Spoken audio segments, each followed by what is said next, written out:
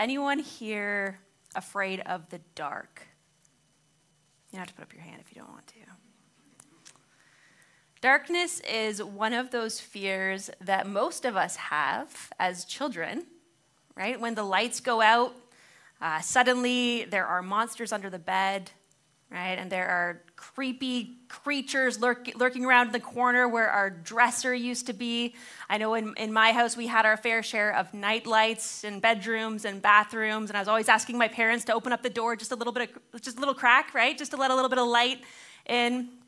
But it's a fear that most of us grow out of, for the most part, right? Except for sometimes. You know what I'm saying? It's a fear that most of us grow out of until we find ourselves somewhere that's really dark and like scary. Are you with me? I'm a summer kind of person. Like, I love summer. I love the heat. I love the sunshine. I love being outside. I love everything about summer. And so I'm the kind of person that has a really difficult time accepting it when the nights begin to get a little bit cooler, you know, and when the days begin to get a little bit shorter. And so when that happens, I usually choose to live in a state of denial for as long as I possibly can. And a few years ago, somewhere around the end of December, I decided that I was going to go for a bike ride to Brantford on the trail. So sometimes I like to do every now and then in the summer. And it was later in the afternoon. I did some quick math, and I figured that I would have enough time to get there and to get back before it got too dark. And so I set out, and my ride to Brantford on the way there was beautiful. The sun was shining. The birds were chirping. It was great. But just after I turned around to come back towards Simcoe, I ran into my first dilemma. My phone died. And you know what that means? I wasn't going to get any credit for the exercise that I was doing on my fitness tracker. So frustrating, right? It's terrible. But I didn't have a choice. I kept going, even though I wasn't going to be getting any credit for it. And before too long, I ran into my second dilemma. I realized that I'd miscalculated. Okay, so the sun was starting to set, and I still had a long way to go before I got home. And so suddenly, my casual, enjoyable bike ride became a race. It was me versus the sun. And it very quickly became clear that I was going to be the one to go home with a participation ribbon to add to the collection. And so I was about 10 kilometers from home by the time it got completely dark. I didn't have any lights with me at the time. I've since bought some lights. I didn't have a phone, right? My phone was dead. I was out on the trail, and it was one of those times when it became clear to me that I am, in fact, still afraid of the dark. I could barely see what was up ahead of me. I was super freaked out that I was going to run into something or hit a bump and lose control and go over my handlebars. I started freaking out about what might be hiding in the trees. You know, I've heard there's a lot of coyotes and stuff around here. See that in the news a lot. I'm not entirely convinced that deer are as innocent as we think that they are. Honestly, I've had some deer look at me in some pretty freaky ways where I was pretty sure that they were thinking of violence. There's something about darkness that can be really unsettling. There's something about darkness that makes us kind of feel disoriented. There's something about darkness that just kind of puts us on edge because we can't see what's coming at us. We don't know what the road ahead looks like. And that's true when it comes to physical darkness. But it's also true when we find ourselves in those darker seasons of life. When life as we know it gets interrupted and it feels like our world has been turned upside down. When we find ourselves dealing with a job loss or a relationship breakdown or the loss of a loved one or a global pandemic Or when we look at our lives and feel the weight of the fact that they haven't turned out like we hoped that they would. Or when we look at the world and feel the weight of the fact that we're surrounded by so much violence and pain and suffering. We often have a really hard time knowing what to do with those big, disorienting thoughts and feelings that kind of swirl around in us when the world feels dark. So let me ask you again. Are you afraid of the dark? We live in a culture that doesn't deal very well with grief. We're good at complaining. We can do that, right? We're good at outrage. We're good at social media posts. But those things are really usually just a cover-up for what's going on beneath the surface. In his book, The Wild Edge of Sorrow, Francis Weller says that we live in a culture of amnesia and anesthesia. We live in a culture of amnesia. We forget. We're a forgetful culture. Throughout Scripture, we see that the Jewish people were really intentional about remembering the stories that had made them who they were. They had rituals, they had festivals, they built monuments. They passed on their stories to their children so that they would remember the suffering that they had endured as a people and the ways that God had rescued them and the promises that he'd made to them. Again and again in the Bible, we see this, right? God commands his people, he commands the Jewish people to remember. But we live in this culture that kind of operates at a frenetic pace, where we're busy and distracted, where we don't really give a lot of value to rituals, or we don't spend a lot of time sharing the stories that kind of anchor us in a common history. Our culture doesn't place a high value on remembering the stories and the experiences that make us who we are. And so when we bump up against circumstances that are painful and difficult, one of the most natural things for us to do in our culture is to try to move on and to just forget about it as quickly as we possibly can. We live in a culture of amnesia, and we live in a culture of anesthesia, where we are bombarded with all kinds of ways to numb our pain. Entire industries have been developed, really, to help us numb our pain. And whether we turn to food or online shopping or Netflix or alcohol or scrolling social media or overworking, whatever it is, there's an endless buffet of ways to dull our senses to the pain that we would rather not feel.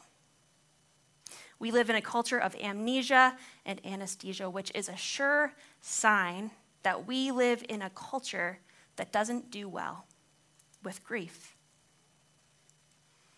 And I think that sometimes it's actually an even bigger challenge for us in the church.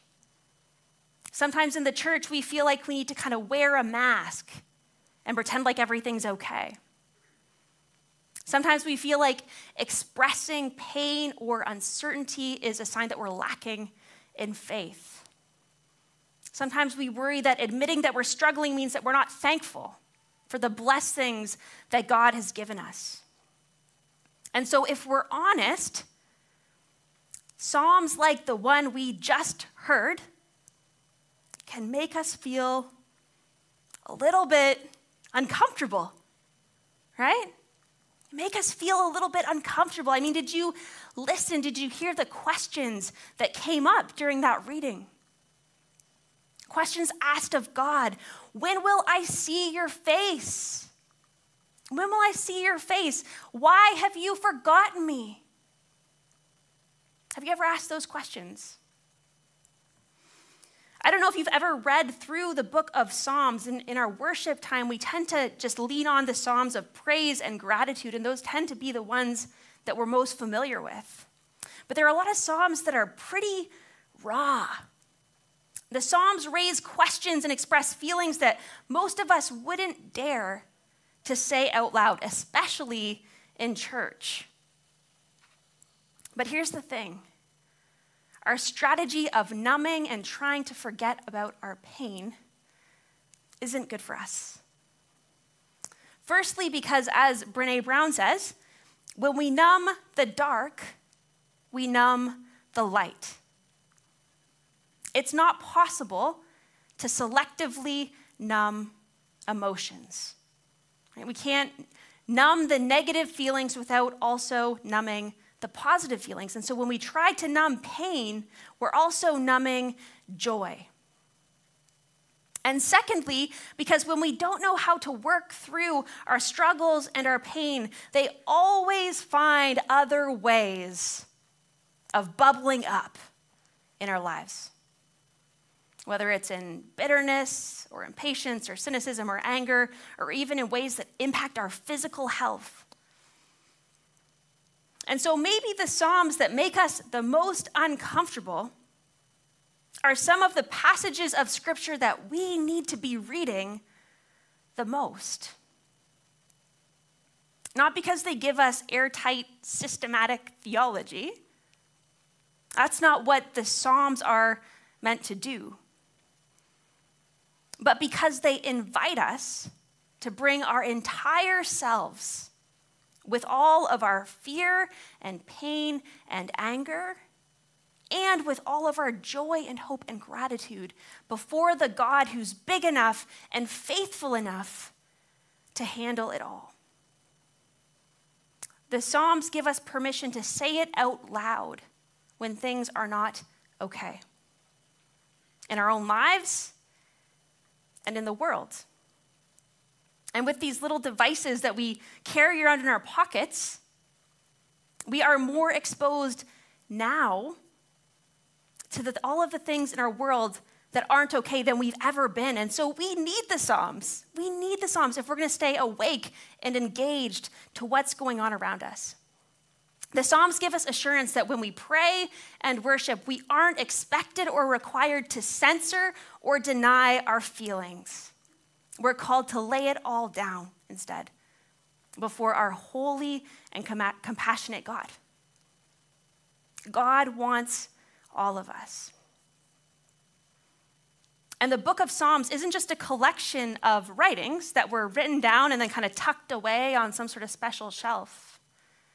This was the prayer book of the Jewish people. These were the prayers and the songs that shaped the way people understood God and their relationship to Him. The Jewish people were raised to understand that they didn't need to be afraid of the dark. And we see this actually in Jesus. The Gospels tell us about 3 different times that Jesus cries. Think about that for a minute. God became flesh and blood, and He entered into our world. And when He experienced the pain that comes with being human, He cried. The first time we hear about Jesus crying is when His good friend Lazarus dies in John 11. Lazarus' sisters, Mary and Martha, had sent for Jesus, hoping that Jesus would come and would be able to heal him.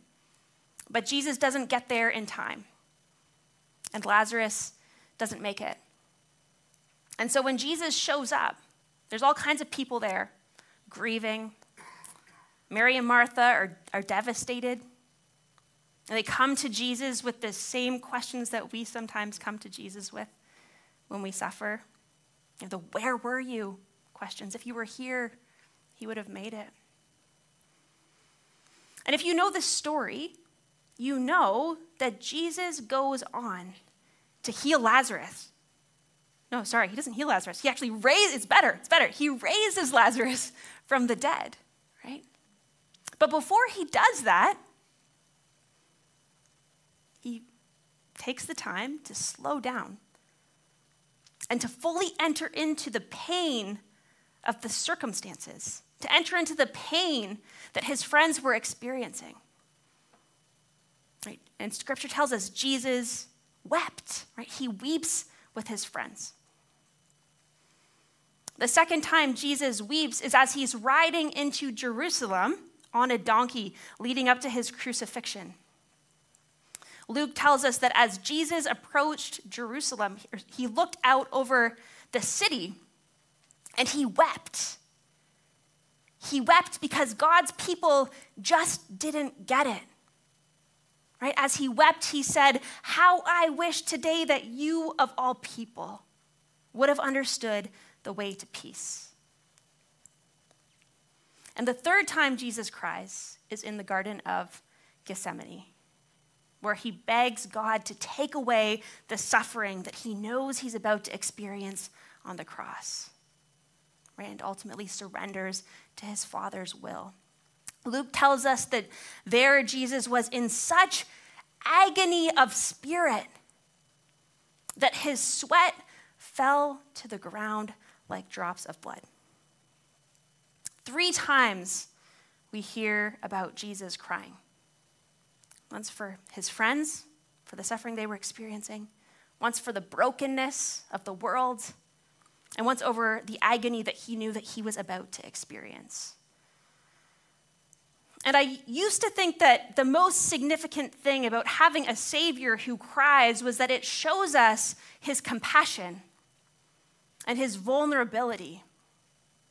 And I think that's true. Of course, that's true, and that's really meaningful and important. But I think there's actually more going on here, too. I think that in these moments, Jesus shows us that God does something powerful in us when we are willing to be vulnerable with him. I think he shows us that there's something about bringing our grief and our pain to God that opens us up and lets his Spirit heal and transform us in the deepest parts of who we are. There are things that God teaches us in the darkness that we're just not able to learn in the light. So what does it look like to be people who aren't afraid of the dark? To be people who trust God with the most raw and vulnerable aspects of who we are? Walter Brueggemann is an Old Testament scholar, and he wrote a book that looks at how God led Israel through seasons of loss and recovery, and how we can draw on that for wisdom when we find ourselves in these moments where it seems like everything has been lost. And he wrote this book actually in response to 9/11. But it has a lot to teach us as we continue to process everything that we went through over the last 3 years, and as we walk through other struggles together as a community and within our own lives. And Brueggemann describes what he calls the 3 prophetic tasks of the church in seasons of upheaval. Or in other words, 3 ways that the church is called to reflect God's countercultural kingdom when the world feels dark and uncertain. And the first prophetic task that he talks about is facing reality. It's naming what has gone wrong. The Jewish people had deep beliefs about what it meant to be chosen by God. And they held on to those beliefs really tightly.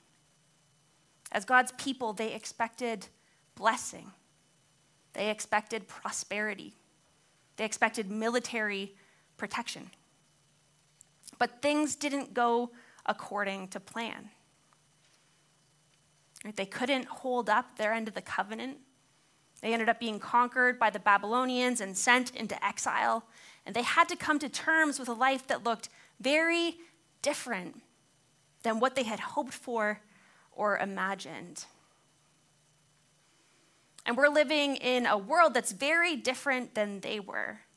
But still today, our culture feeds us all kinds of promises about how we can make sure that we will end up healthy and wealthy and happy and drop dead gorgeous. And we all have ideas about how the world is supposed to work. We all have ideas about what our lives are supposed to look like. And when that goes off course, the temptation for us is to double down and deny it, or to just avoid thinking about it altogether. But when we do that, we end up getting stuck. Healing begins when we surrender to reality. Sometimes slowly, sometimes it takes time, and that's okay.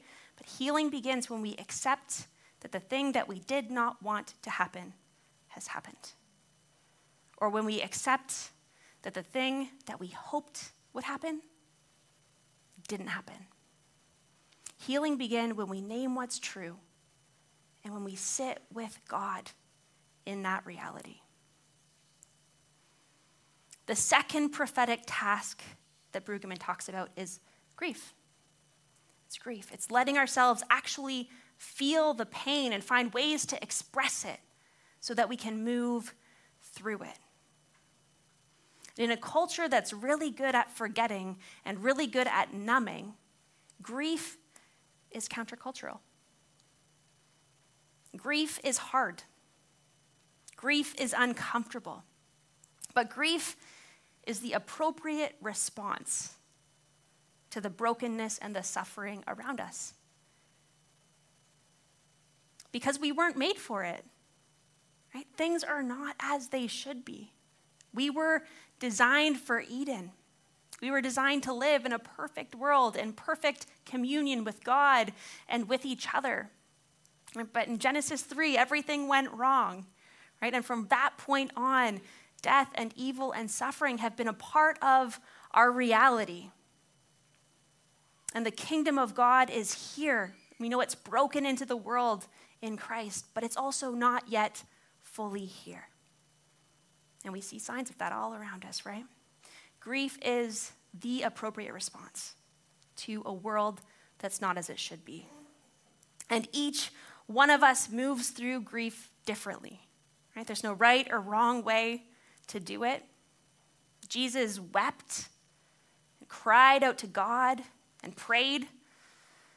In the Psalms, we have collections of songs and poetry that people wrote to express their grief. In other places of Scripture, we hear about people tearing their clothing, right? This was an ancient practice of grief.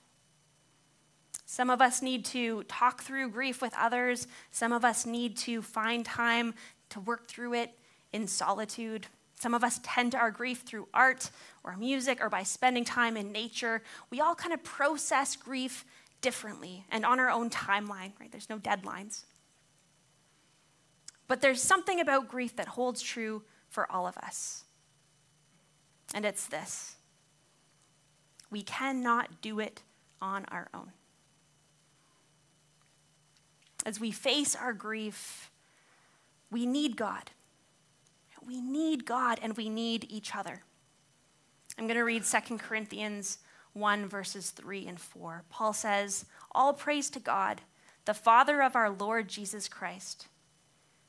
God is our merciful Father," and listen to this, "and the source of all comfort." God is the source of all comfort. And in our grief, we can trust that we are being held in his perfect love. And in that, we can experience this peace that Scripture talks about that passes understanding, even in the midst of our pain. Verse 4, "He comforts us in all our troubles so that we can comfort others. When they are troubled, we will be able to give them the same comfort God has given us." We need God and we need each other. And being part of a community means showing up for each other when we go through hard times.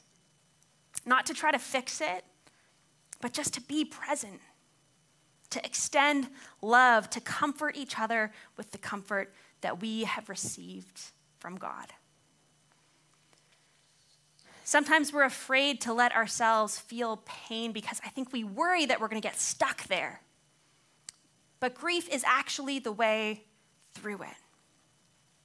Grief is how we bring our whole selves before God and open ourselves up to his work within us so we can let go so we can let go of the things that we need to let go, and so we can open up our hands to receive the gifts that God wants to give us as he leads us one step at a time into new beginnings. The third prophetic task that Brueggemann talks about is hope. Hope. In a world of darkness and suffering, in a world of cynicism and despair, we are called to be people of hope. That is countercultural. And whatever is going on in our lives and in our world, we can hold on to hope, right? Because we know that God hasn't walked off the job. He's still faithful. He's still good. He still keeps his promises. The Psalms that we started with draw a beautiful picture of what it looks like to hold on to hope, even as we wrestle with hard questions and pain. Because the author of the Psalms just reminds himself again and again, right? He comes back again and again to what he knows to be true about God, to the ways that he's experienced God in the past. He remembers time of worship. He reflects on God's kindness. And he looks ahead with confidence that God's going to help him, and that God's going to renew his joy, and that he will worship God again. There's something about looking backwards at the ways that we've experienced God's faithfulness in the past that tethers us to hope. And as followers of Jesus, we look ahead into the future knowing that our God is a God of resurrection, that God specializes in bringing dead things back to life, in making all things new, in making pathways in the wilderness and creating rivers in dry wasteland. And so regardless of how dark things may seem or how disoriented we might feel, we can trust that God will lead us through it. And he will open up new possibilities that we can't even see right now, that we never could have imagined. And ultimately, our hope is tethered to this future promise that we have, right? That Jesus will come again and he will renew and restore all things once and for all, and we will live healed and whole in his presence forever. As he was preparing his disciples for his crucifixion, Jesus said this in John 16. In this world, you will have trouble, but take heart. I have overcome the world. Something really reassuring to me about the fact that Jesus promises, he guarantees, we're going to have trouble in this world. It's not a sign that he's forgotten us. It's not a sign that we're outside of God's will. It's not a sign that we're doing something wrong. It's part of living in the broken world that we're living in. And we can take heart and rest in the promise that Jesus has overcome the world. He's overcome all of it. Last week, I was listening to a talk by someone who runs a ministry in downtown Toronto, and he works with people who are living in poverty and dealing with addiction and that kind of thing. And one of the things he said really struck me. This was a seminar for church leaders, and what he said is, if you're not sending, you're entertaining. If you're not sending, you're entertaining. In other words, if we don't leave from our gatherings with a sense that we're on mission, with a sense that we are called to extend God's kingdom to the world, then we're missing it.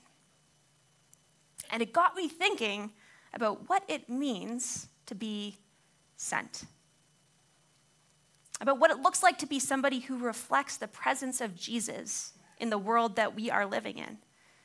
And often when we think about being sent, we think about traveling overseas for missions or working with poor and marginalized people or just telling people about Jesus, and it's all those things.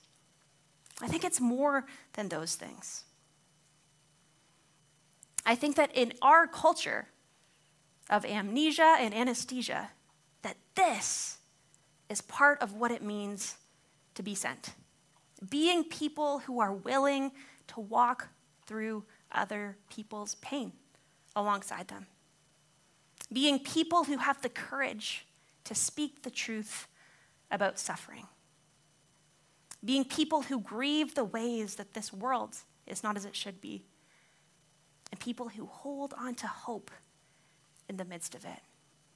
Who are able to hold on to both sorrow and joy at the same time. Who keep our eyes open for the ways that new life is breaking in all around us. Because we have a God who invites us to bring our whole selves to him. And who meets us exactly where we are. And who leads us step by step into resurrection. I'm going to close with Part of a Blessing by Kate Bowler. And the worship team can come on up to the front.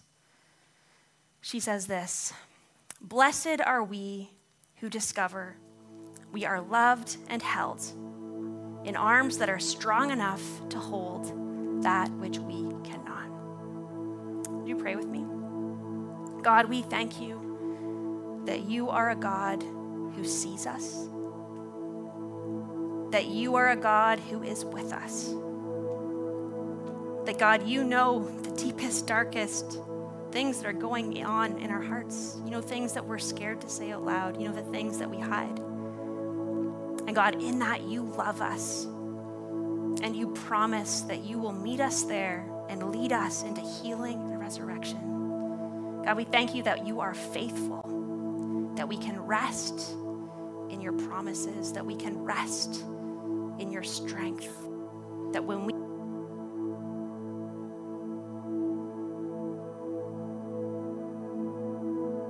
Amen. Before we go into worship, I'm just gonna we're just gonna take a couple of minutes just to take some time to reflect. One of the ways that we move through grief, tethered to hope, is by practicing gratitude in the midst of it. By keeping our eyes open for the ways that God is still showing up and giving us gifts even as we go through pain. And so we're just gonna take a couple of minutes, and I hope that we move forward from here. And as Lindsay said, right, continue to work through this stuff and process this. But just right now, we're just gonna take a couple of minutes to reflect on the things that we're thankful for and the things that we're grieving. Maybe things we've been trying to avoid that we need to just name before God and book an appointment with him later to work through. Just take a moment to center yourself in God's presence. Just resting and relaxing in the fact that he is here, that he's as close as the air that we breathe. You are held in his love. And just take a moment to name before God the things that you are thankful for. Big things, small things, doesn't matter. What are the gifts that God has been giving you?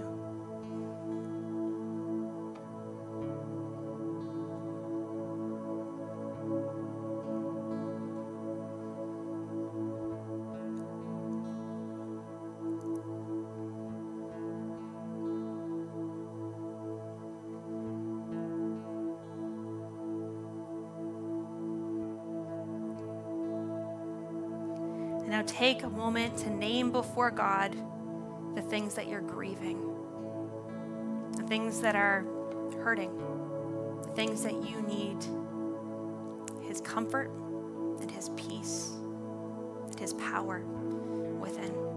And just name those and hold those before God now.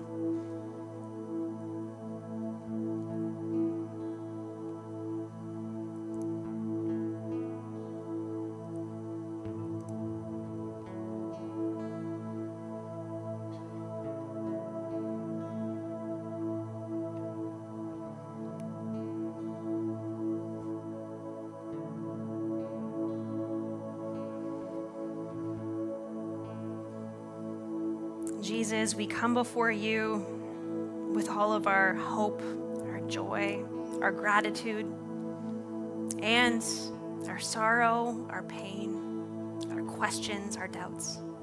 Knowing, God, that you are big enough to hold it all, to receive it all. I pray, God, that we would be people who really believe that, who live that, and who experience deeper healing, live lives that are more alive as we experience your new life. Amen.